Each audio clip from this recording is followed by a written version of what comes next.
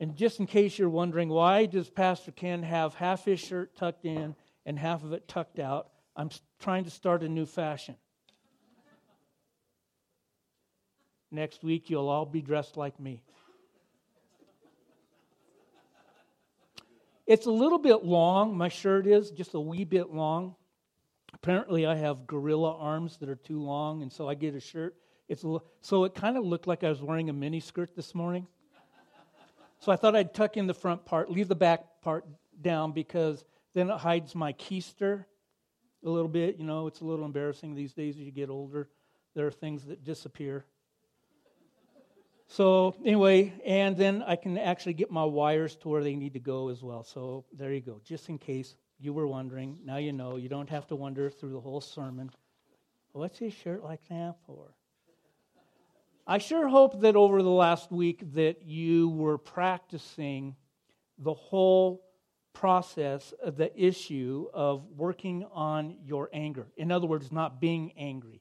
In other words, turning it over to Jesus, because Jesus knows how much we struggle with anger. He knows that it is a big issue in our lives, and the only way we effectively deal with our anger issues is to seek His help by submitting our anger into His control and seeking His transformation of our lives.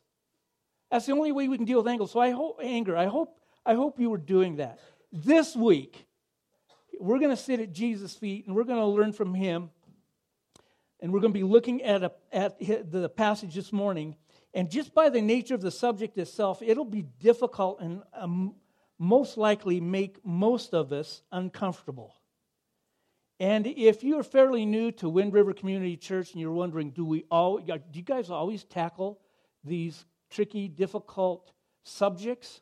If Jesus talked about it, we talk about it. We don't skip. Just because it's hard, we don't skip over it. Just because it's hard, we don't mark it out of our Bibles. We don't didact it. We don't cut it out. We go after it the same way Jesus did. And we want to do it with passion as well. And so that's what we're going to be doing. And so this morning, if we're heading into Matthew 5, if you haven't been reading ahead in Matthew 5, you might be a little bit shocked with what's coming this morning. Because what we're going to be doing is we're going to be dealing with one of the most massive topics in our country. We're going to be looking at what Jesus has to say about sex and lust and adultery. And if you haven't noticed my title for my sermon, I didn't know what else to call it. So here it is, Sex in the Sanctuary. Obviously, people were looking ahead and said, not going to church this Sunday. They just did. You know, we had a record number of people in church last week. And they probably looked in their Bible and said, glad Thanksgiving is coming. We have an excuse to stay home. Turkey hangover. I don't know. But this thing that we're talking about this morning, this topic, it's a huge topic in our culture. And these issues, by and large, they're wreaking havoc in regard to our emotional and relational capabilities. And I know that some of you might be going like, I don't know if I want my kids to hear what you're going to say or what the Bible has to say about this. I'm going to tell you, if that's what you're thinking, you've got your head in the sand. They've already heard more than what I'm going to talk about this morning at school. They've already seen more than what I'm going to talk about on television. You've let more into your home than what you should be. Matter of fact, I was telling the guys in my office this morning that my dad, and this, he's been gone for a number of years. So this was back when my kids were little. He was even at that point saying, there are things coming on our television that should make us blush, that should embarrass us. And we watch it, and they're commercials, and we're letting it into our home, and we don't even bat an eyeball about it anymore. So this morning, fasten your seatbelts, because we're going to be hitting some things that are really important for us. And before I get into the Matthew 5 text, I want to talk about how God feels about sex. I think way too often God gets painted in a light that when it comes to sex and sexuality, it isn't biblical or fair. So let me just show you a couple of things. I want to paint a picture of God's view of sex and God's view of what sex is a part of. And then I want to kind of lay out for you culture's view of what it is and how it works. And I want us to compare and contrast, and I want us to go and look at what Jesus says on the subject. But we're going to start at Genesis 1, because in Genesis 1, we get this picture of God in creation, the triune God in creation, the Father, the Son, and the Holy Spirit, all working together in creating. And what they're creating is they're creating the earth, they're creating the planet, and animals, and mountains, and seas, and everything else. And then at the apex of creation, God creates a man, and out of a man, He creates a woman. We know them as Adam and Eve. And out of this, God creates this place for this Adam and for Eve to come and live. And then in chapter 2, God kind of gives some instructions to Adam and Eve as to what their part of their job is, their task is. And here's what it says in Genesis 2. Therefore, a man shall leave his father and his mother and hold fast to his wife, and they shall become one flesh. And the man and his wife were both naked, and they were not ashamed. Now, to be one flesh is where a man and woman who are married, they come together with one another, with each other. God designed us to have more than a physical connection. And when we're being intimate with our spouse, it's more than just a physical connection. And I'm going to get more into that in just a little bit. And so I just want to help us to understand where we're coming from and what it all lays out for us. And so now we go back to Genesis 1 and look what God did just after He created Adam and Eve in His own image. You understand that Adam and Eve were created in the image of God. You and I were created in the image of God. And after He created Adam and Eve, here's what He did. Here's what the Bible says. And God blessed them, and He said to them, be fruitful and multiply, and fill the earth and subdue it, and have dominion over the fish of the sea, over the birds of the heavens, and over every living thing that moves on the earth. Do you see what God just did there? He blessed them.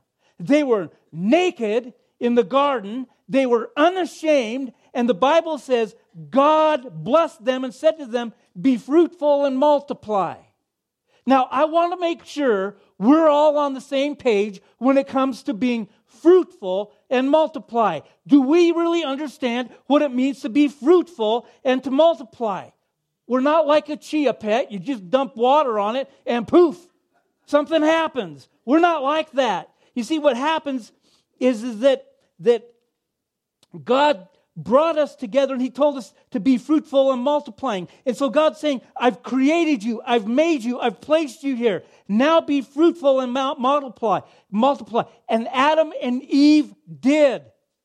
Now this is a little side note.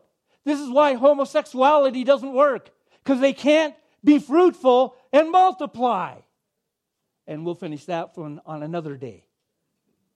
But so what we have here is we have God saying this. I'm the one who did this. I'm the one who wired Adam like this. I'm the one who wired Eve like this. If you can think without going to a place you shouldn't go, you should marvel at the physical details that have to be in place for a man and woman to not only have a sexual relationship, but to produce from that sexual relationship new life. In all of that, God designed it all. You have a God who was intimately involved in the design of the act of sex, and He gave His blessing to it, and He said, it's very good. Now let me just give you another little freebie.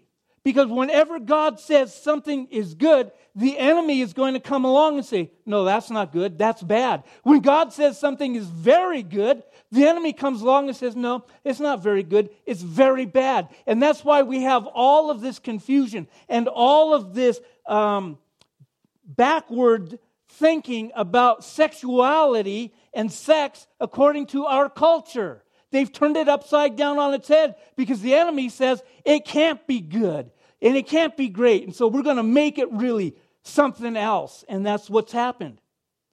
Here's something else I would like to point out to you. That there have been some people who have read the text historically, and what they've done is they've taken sex and they've made it kind of like this. Yeah, sex, it's just for procreation. And the problem with that is, okay, there's a lot of problems with that, but the predominant problem I have with it is that the Bible teaches otherwise. And let me just show you one place where we can go and find out what the Bible really says about sex. And that's Song of Solomon, chapter 7. We're going to pick it up with verse 1. And here's how it starts off. How beautiful are your feet in sandals, O noble daughter. Your round thighs are like jewels, the work of a master hand. Your navel is a round bowl that never lacks mixed wine. Your belly is a heap of wheat encircled with lilies. Let me stop right there, fellas. We need to contextualize this. If you have a girlfriend or a wife, don't make a Valentine's Day card including your belly is a round wheat hump with lilies around it. It's not going to end well for you. So just remember, there are things you need to keep right here. I wouldn't be a good pastor if I didn't say this to you. It's not a good thing to say to your girlfriend, your wife, your mother. Your thighs are like round jewels. Not gonna, just saying. All right, let's move on. Your two breasts are like two fawns, twins of a gazelle. Your neck is like an ivory tower. Your eyes are pools in Heshbon by the gate of Bath Rabbim. Your nose is like the tower of Lebanon, which looks towards Damascus. Again, stay away from that one. Your head crowns you like Carmel, and your flowering locks are like purple. A king is held captive in the tresses. How beautiful and pleasant you are, O loved one, with all of your delights. Your stature is like a palm tree. Your breasts, I shouldn't do that. Your breasts are like its clusters. I say, I will climb that palm tree, and I will lay hold of its fruit. That's pretty hot stuff right there, I'm telling you. Woo! And, may your breasts be like clusters of the vine, the scent of your breath like apples, and your mouth like the best wine. I think we could stop right there, don't you? I mean, that's like, I know some of these guys are going like, hey, baby, let's get out of here. I'm telling you, it's that it's available to you every day at home in your Bible. Open this passage up. Lay it beside your nightstand in your bedroom and just see what God does through His Word. It's like, whoop! I'm just telling you, it's a good thing. And I want you to know that's what the Bible does. The Bible, we can't paint God into this kind of that sex is only for procreation, that it should only be used if you want to have a baby. I'm telling you, this is our sacred literature, and this man is looking upon his wife in a way that is biblically right. It's good and just and can be described, if we're looking at it, as kind of a type of righteous lust. Remember, righteous lust. That's what God does. That's what God thinks about this. This man's looking at his bride. He's looking at his wife, and he likes what he sees. Sex is not just for procreation, but it's a gift for pleasure. It's created and approved by God within the context of marriage. Did you know that's what God thinks about sex? If you grew up in a Baptist church, you sure didn't think that. God is pro-sex. He is not against it. God is not trying to rob you from any experience. He's not trying to take anything from you in regard to this gift. He's the author of this gift. He likes the gift to be celebrated. And there's a hitch in this sex and sexuality that makes us really need to dial into what God is saying and what He has done. Because I don't know if you know this, but there is a dangerous component to this physical exchange between a man and a woman. Let me go back to Genesis 2, chapter 2, and remind you that it said, "Therefore a man shall leave his father and his mother and hold fast to his wife, and they shall become one flesh." Now look right at me because it's really important. You need to hear this. Because what I'm about to say flies in the face of and goes contrary to our current understanding of what sex is, what our culture says it is. The Bible just says that sex goes beyond the physical act. It is involved with a physical act, but it goes way beyond the physical act. Because the Bible just happens to say that the two people become one. And what happens is physical, but the Bible is telling us what happens is also way more than just physical. The Hebrew word for marital connective sex is dod. D-O-D, dod. It literally translates a mingling of the souls. Sex is not just a physical act, but a spiritual, emotional, and mental act. To treat it like it's mere physical act is to put your mind, soul, and heart at risk. Let me show you another text that we'll read it in negative, but I want us to look at it also from the positive, and it comes from 1 Corinthians 6. Do you not know that your bodies are members of Christ? Shall I then take the members of Christ and make them members of a prostitute? Never. Nor do you not know that he who is joined to a prostitute becomes one body with her? For it is written, the two will become one flesh. He who is joined to the Lord becomes one spirit with him. Flee from sexual immorality. Every other sin a person commits is outside the body, but the sexually immoral person sins against his own body.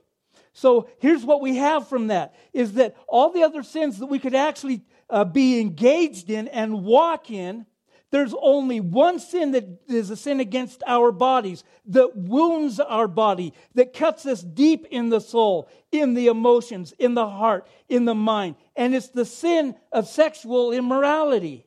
And I want us to look at it in two ways. I want us to look at it in this positive light. And the positive way I want you to look at it is that God's plan for sex is far greater than the world's definition of what sex is. The definition that the world has for sex is that it's just a physical act.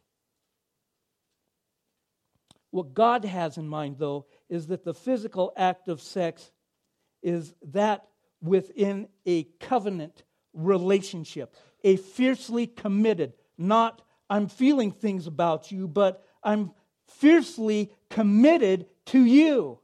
Feeling or no feeling, I'm in. I'm not going anywhere. I'm with you. Within the confines of a deep and abiding friendship with one another in mutual submission to God Almighty. The man and the woman come together spiritually, emotionally, physically. And when that happens, satisfaction in the physical act actually occurs. But when we look at this text and see you're just treating sex as a physical act, you're actually doing things to your soul you're completely unaware of. Maybe you can feel deep down that something's wrong, but you don't quite know what it is. And you can see there's damage going on to ourselves when we step outside of the bounds of what God has given us as a good, right gift to be celebrated as He created it to be celebrated. Now, the idea that sex is more than physical will be argued predominantly by culture. And as your pastor, here's what I can tell you. If there is any evidence that the current modern view of sexuality was creating more respect between genders, was creating safe environments for children to be raised, loved, and cared for, was bringing about fullness of heart, was eradicating loneliness, if it was doing all of that, then I think we would have to take a step back and wonder whether or not the Bible is speaking the truth to us in the reality, or whether it's some kind of outdated book that doesn't get how enlightened we really are. But in reality, all data, secular and Christian is pointing to the reality that our view of sexuality is not eradicating loneliness. It is not creating environments that sustain mutual respect among genders. It's not creating environments where children are healthily sustained and raised and encouraged and edified. It's not doing the things it's promised to do. Mutual consent is the new respect for sex in our culture, and it's a failure. Do you get that? What the culture is telling us now is that if you want to be sexually involved with someone else or multiple someone else's, you just need to have mutual consent with them. And then it's okay to do whatever you want. And yet God says that's not okay. And the problem with that is that it creates this false illusion of what's really good and right and fulfilling.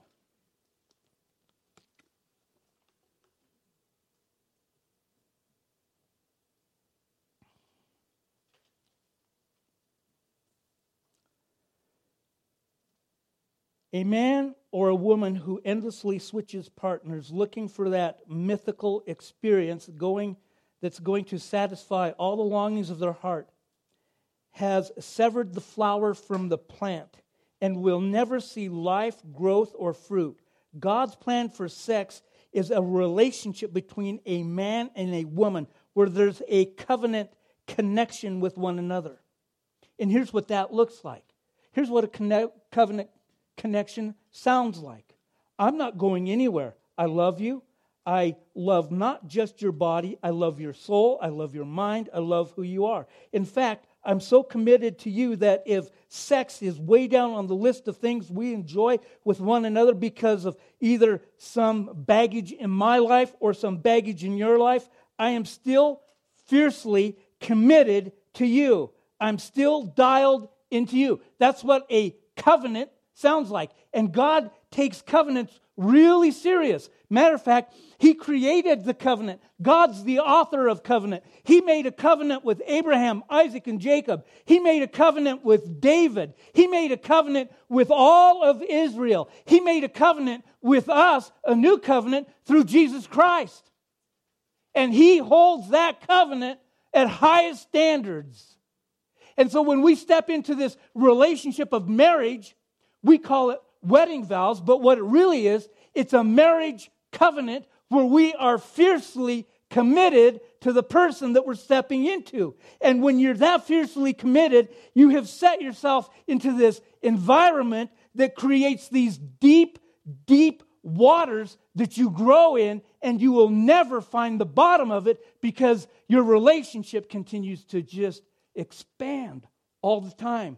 But the problem is there are a lot of people who have changed that, and they've gone the other way, and they've got what they're doing is now diving off of a high dive diving board into 2 inches of water. And it just kills them, and they don't get why. And so God has set for us His plan for what sex is.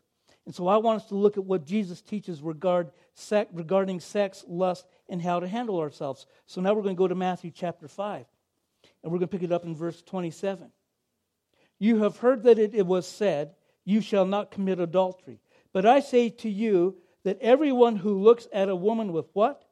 Lustful intent has already committed adultery in her heart.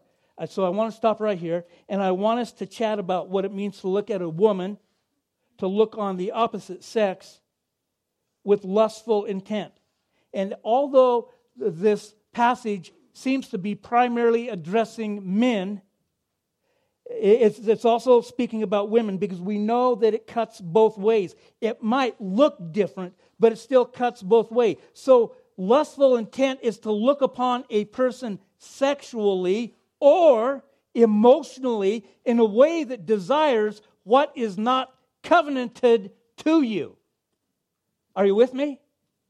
What it means to look upon a woman or a man with lustful intent, to look upon them with that you want from them something that you are not covenanted to get from them. To take what is not yours is a better way to say it. when I was a youth pastor, one of the things you have to deal with the youth as being a youth pastor is that inevitably you're going to have guys and gals who are going to start dating. And I don't know if they're... we fell in love. And so I would always take the guys out, and I would always ask them a couple of questions as we would sit down and we would talk about this relationship. And one of the things that I would always point out to them, I would say, is this the girl that you're going to spend the rest of your life with? Well, no, that would be stupid. Okay, so you're not going to marry her? No, I don't think so. You don't want to take her home? Well, my parents met her. They're not really that crazy about her, but we just need to be boyfriend and girlfriend. And I'm going like, okay. So what I want you to understand is that now you're dating somebody else's wife. That girl that you're dating is somebody else's wife because you're not in a covenant. You're not going to make a covenant relationship with her. And so now it's somebody else's wife that she's going to be in covenant to. They're like, oh. And if I still think they're not getting it, I say to them, here's what Jesus wants you to do in this relationship. When you take this girl out on a date, and you will take her out on a date, and you'll go to a movie, and you're going to go for dinner, you're going to go bowling, every time you're with her, I want you to have this picture in your mind. What's that? I want you to be thinking of my wife, Lorinda. What? When you go to take her home and you're going to kiss her goodnight, when you're in the car and you're thinking you want to make out with her, and you look at her, I want you to think, this is just like Pastor Ken's wife, Lorinda. I have more boys coming to me going like, yeah, I broke up with my girlfriend. Every time I look at her, I see your wife, and I just go like, I can't do this. I can't kiss her. That's like kissing Miss Lorinda. You see, that's the problem with what we've got going on in our society today, is we've got this whole issue where we think that it's okay. We think that we can look sexually or emotionally at somebody with desires, but we're not in a covenant with them, and so we're taking what is not ours to have, even in our thought life. And the predominant way lustful intent plays its way out in our culture is through pornography and fantasy. We are a culture captivated with pornography and fantasy. And I cannot in history find a more corrosive, destructive thing for relational capacity than pornography and fantasy. And so let me just run through some of it, why it is that way. And the first reason why pornography or fantasy is, well, let me define that maybe for you.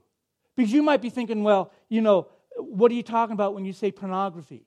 Are you talking about hardcore or softcore? Are because there's stuff we can call art. And if that's a discussion you're having in your mind, you're in trouble already. You're in deep trouble, and I'm fearful for you. Because here's what it is. When you think of movie clips or you look at images, if you're looking at a catalog that came in the mail, this is like 50 Shades of Grey or romance novels. This is anything where you begin to create in your mind an alternate reality rather than one you're walking in, with sexually lustful or an emotionally lustful attitude towards what is not yours.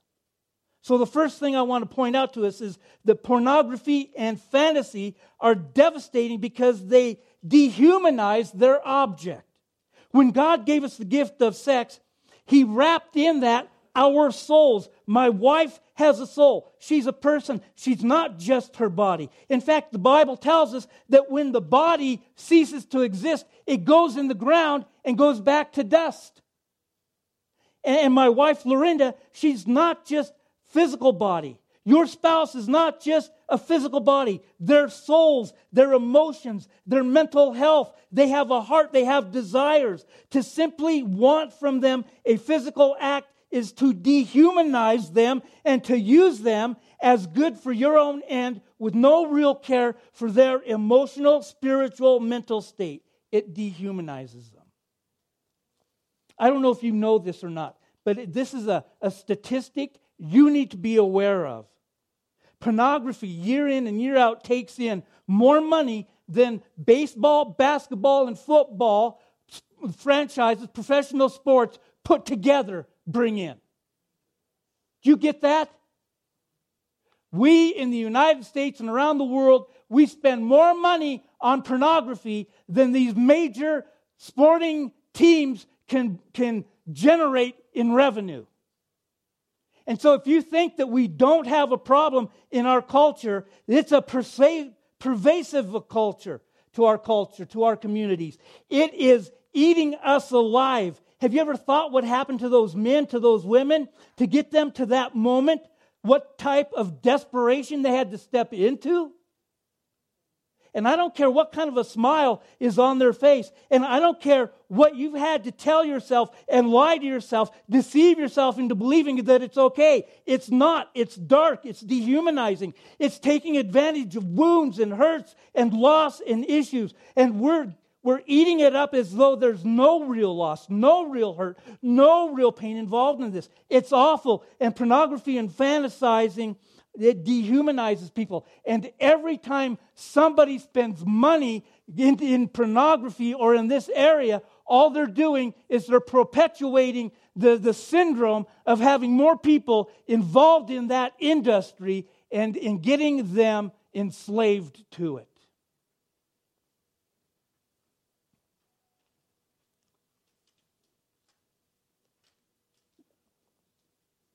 Number 2, it rewires the brain.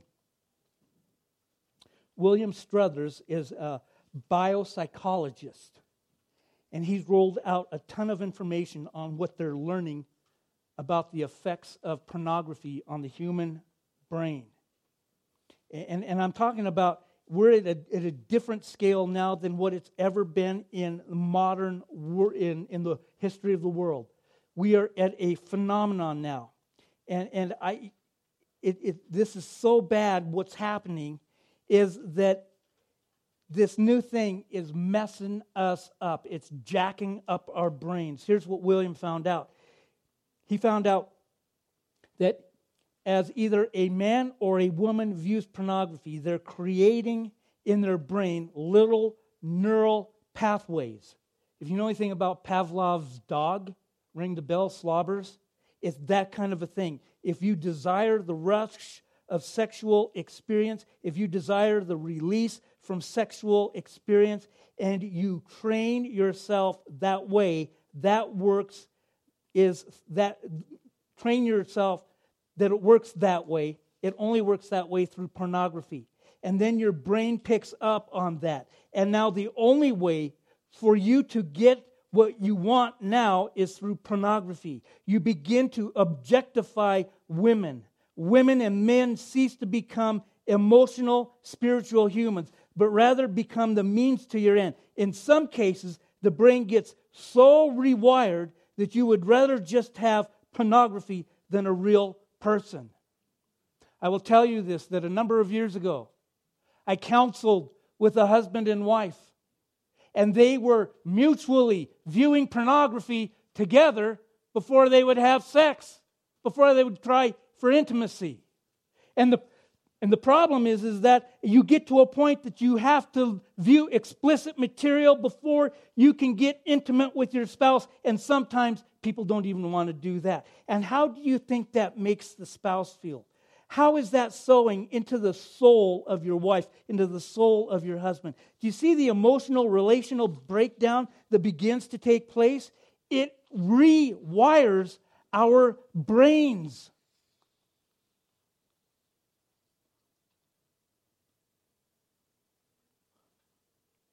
Number 3, it robs of the ability to enjoy the connection of souls that could occur when people grow together as a whole. When you're growing together spiritually, growing together emotionally, growing together intellectually, growing together physically, you have what God designed and created, and He said it is very good. If you take the physical component out, and that's all you start to focus on is the physical component, and you go somewhere else with it, then all of a sudden you're not able to connect emotionally. You're not able to connect intellectually. You're not able to connect in regard to the soul. And now the whole house of cards comes crashing down on itself. It's corrosive to our ability to feel love, to receive love, enjoy love, to feel legitimate, healthy connection with other human beings. And some of you know exactly what I'm talking about right now. Some of you are in a marriage where there's distance and you're not sure what it is. And for some of you, the reason is for pornography and fantasy. It may not always be that, but that's what it often can be. And let me get something really straight, lest the men feel like they're being picked on today. Because pornography and fantasy is not just a male issue anymore. It's not. In fact, a lot of statistical information is showing us that the fastest growing users of pornography now are women. 57% of the men in church are viewing pornography on a regular basis. Over 35% of the women in church are viewing pornography on a regular basis. It's an epidemic. It's an issue that we have to deal with. And we've got this stuff going on, and it's getting out of control. And the thing that we're doing is we're tapping out on what our hearts really crave, which is connecting with another human being, when that's all we want to do is look at those things, those people out there. So now we're going to look at what Jesus says next. This corrosive issue on the lives of men and women in regard to emotional connectivity, relational connectivity. Since what God wants most from you is the fullness of your heart, the gladness of your heart. He wants your love to be expressed to Him. He wants it to be evident to other people. But let me make you clear about this. He is more interested in your love and obedience to Him than He is in your happiness and your pleasure. He wants holiness out of you. And so this is such a huge issue.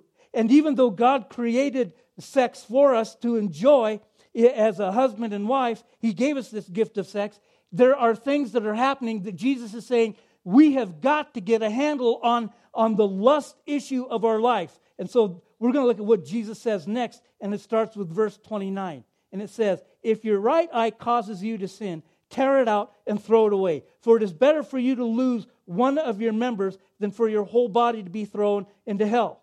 Now, before anybody goes out this week and rips out their eye and throws it on the ground and comes back with a patch over their eye looking like a pirate, let me finish reading this so we can talk about it.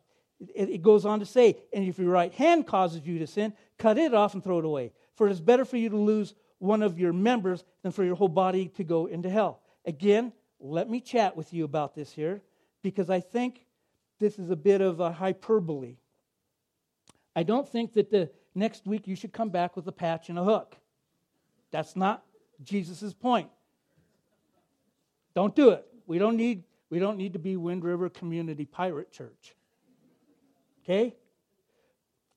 But I want you to hear what Jesus is saying. I want you to, as though these were the words of Jesus Himself, this is what He's saying. This is such a serious issue for your soul. This is so dangerous for your soul that you better be serious about what I just said. I'm so serious about how corrosive lust will be to your joy, to your ability to connect with one another, for your ability to feel intimacy at the level I created you to feel intimacy at, that you'd better be serious about that, about the life of your mind, about the intent of your eyes, about where you glance, about what you think, about where you dwell, about where you let your mind and your heart go. I'm serious. These two last verses that we just read, you will not find any two verses that call for a more serious action plan than those. Now, I got to tell you about, they're called the bruised and bleeding rabbis. Has anybody ever heard of them before? Bruised and bleeding rabbis. They were a group of guys in the Old Testament times, New Testament times, that they took this whole thing seriously. that they wouldn't look at another woman. I mean, they wouldn't look at another woman. So when they're walking down the street and there's a woman coming, they would either close their eyes and walk blindly, or they would look so that they wouldn't have to look at them. And so they were always falling off the curb and bashing their heads and cutting themselves. They were running into walls and stuff because they were trying to take this thing so literally that they wouldn't look at somebody with lust in their intent in their heart, that they were the bruised and bleeding rabbis. And it was ridiculous. So we have to come at this thing, this whole thing with lust, because it's a powerful enemy, and we have to get ahead of it. We have to go straight on at it, because we have explicit material coming at us all the time. I mean, the Victoria's Secret angel thing with Mabobber. Can we not just get over that already? I mean, really, who cares? And so we need to have a two-pronged approach to assault this thing of lust. And so the first one is the greatest weapon you have in your battle against the lustful intent is a vibrant, growing, passionate relationship with Jesus Christ. You want to know why a lot of people just struggle with it? Why a lot of people can't get over it? Is because they love that more than they love Jesus. And that's the best weapon you're ever going to have. Our head-on assault on lustful intent is a vibrant, growing relationship with Jesus. And again, maybe you're a guest here and you don't know this, but being a Christ follower is not a list of do's and don'ts. It's a living relationship with God through Jesus, His Son. It's a vibrant, growing relationship as we've been reconciled to God through the life, death, and resurrection of Jesus. And here's the honest truth. If you don't ever step into that relationship with Jesus, if you've never committed yourself to that vibrant, growing, passionate relationship with Jesus, you're always going to have lustful intent.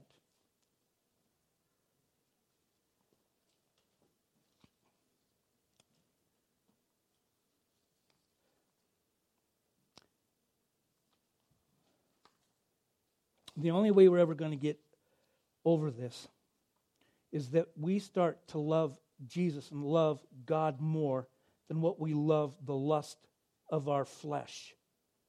And the only way that happens is when we start to see our sisters and brothers not as objects, but we begin to see them as who they really are, children of God, and that only happens by the power of the Holy Spirit. We need to ask this Holy Spirit to absolutely make us disgusted with the object making them an object of our lives, dehumanizing them in our lives, making women and men the object of our dehumanizing of them. When that happens, it's what the Holy Spirit does. He churns that stuff up inside of us so we're sick to our stomachs about it. That's the first prong assault on lustful intent. Number 2 is wisdom. And the first thing we talk about here, we want to be studying the Word of God. Not to know the Word of God, but to know the God of the Word. We want to be prayerful. We want to be walking in community. We want there to be confession and repentance as marks of our lives. We want to walk in wisdom. And I just think you should have something, we should all have something on our mobile devices that help us. You might not be struggling with this, and I'm not saying that everybody is, but there is always the temptation right before us. And it's foolish of us not to have something to either filter it out of our phone or our browser. And it's specifically, we need it on our mobile devices, because mobile devices go to bed with people. Our kids are taking mobile devices to bed with them at night. I need it. It's an alarm. Right. One of the things I've learned as I've studied about this issue is the real reason you have a pornography fantasy issue, as opposed to actually having an intimate relationship with your spouse, is that you're just lazy. loving, serving, going after the heart, soul, and mind of a spouse is far more difficult than just clicking a button.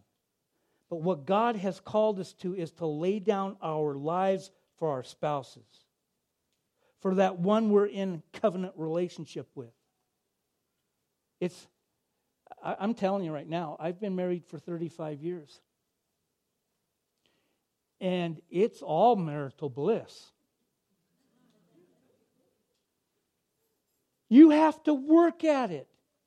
It doesn't come easy. It's not natural. And that's why God said a man should leave his mother and father and the wife, and they should cling. It's the leave and cleave principle.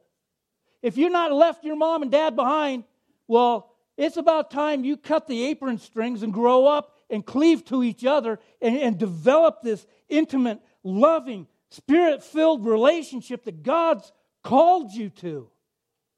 And then it's hard work. It's difficult work. It's not easy.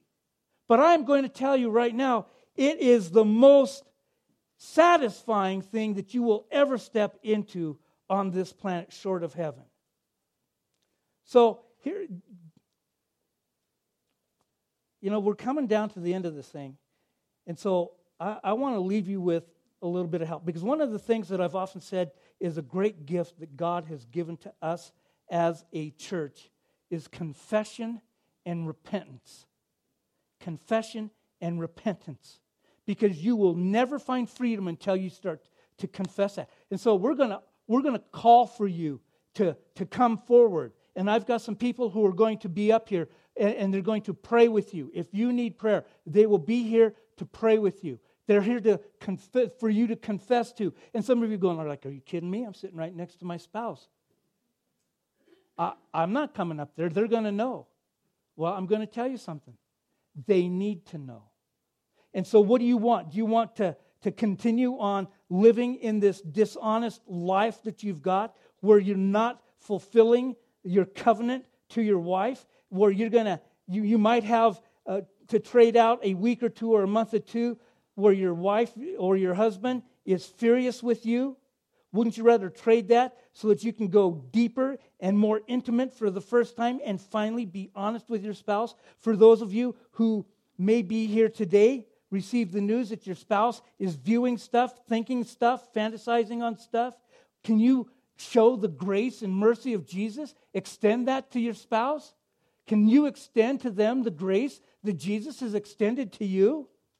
And I'm going to tell you, we want to help you out because we know that this is a big issue. We have in this church a ministry that deals with this very specific thing. And it's called the Pure Desire Ministry. And there's two parts to it. You have the Conquer series and you have the 7 pillars, and it's led by Jamie Simonson. And Jamie would be more than willing to help you start getting in the right direction and moving in that. And my hope for you is that relationally, emotionally, spiritually, mentally, and physically speaking, you might enjoy God all has for you in Christ Jesus. And I don't want you to think that you've blown it and there's no return and that you've made a mess of things and there's no hope, because that's not true. Because that's what the cross of the Christ has done, and it's paid the price on all of that sin, past, present, and future. And if you confess it and you lay it down at the feet of Jesus and accept the regenerating work of the Holy Spirit, and it takes root in your life, you'll have a new life that you've never experienced before. So I'm just saying, we're going to pray here in just a second. But I want to give you an opportunity. If you want prayer, people are going to come up. They're going to come up. And if you want to confess, repent, and pray, they're going to be here to help you. They're going to be here to work with you. Because God wants you to know the freedom in this area. So, Father, we thank you. We thank you that you're here, that when we need us, you help us. And I know there are some here today who are just so weighed down and beaten down, and so much of their life and vitality of their life seems to just dry up, and they've got nothing left. And it feels impossible that they can change anything. So, Father, we ask that you would bring the realization that nothing is impossible with you. With man, there are things that are so impossible. But with you, nothing is impossible. Holy Spirit, we pray that you would move in power among us. I pray that you would quickly move and confess and be honest, that you would bring those people who are ashamed to deal with it, that they wouldn't live in their shame, that they wouldn't live in condemnation, but they would know what it means to walk through the conviction of the Holy Spirit, and that they would confess and repent. We thank you that you are good and right, and that you've given us this great gift of sex within marriage and intimacy with one another. So we pray you protect our hearts, protect our minds, protect our brains, heal our hearts. It's through your beautiful name in Jesus I pray. Amen.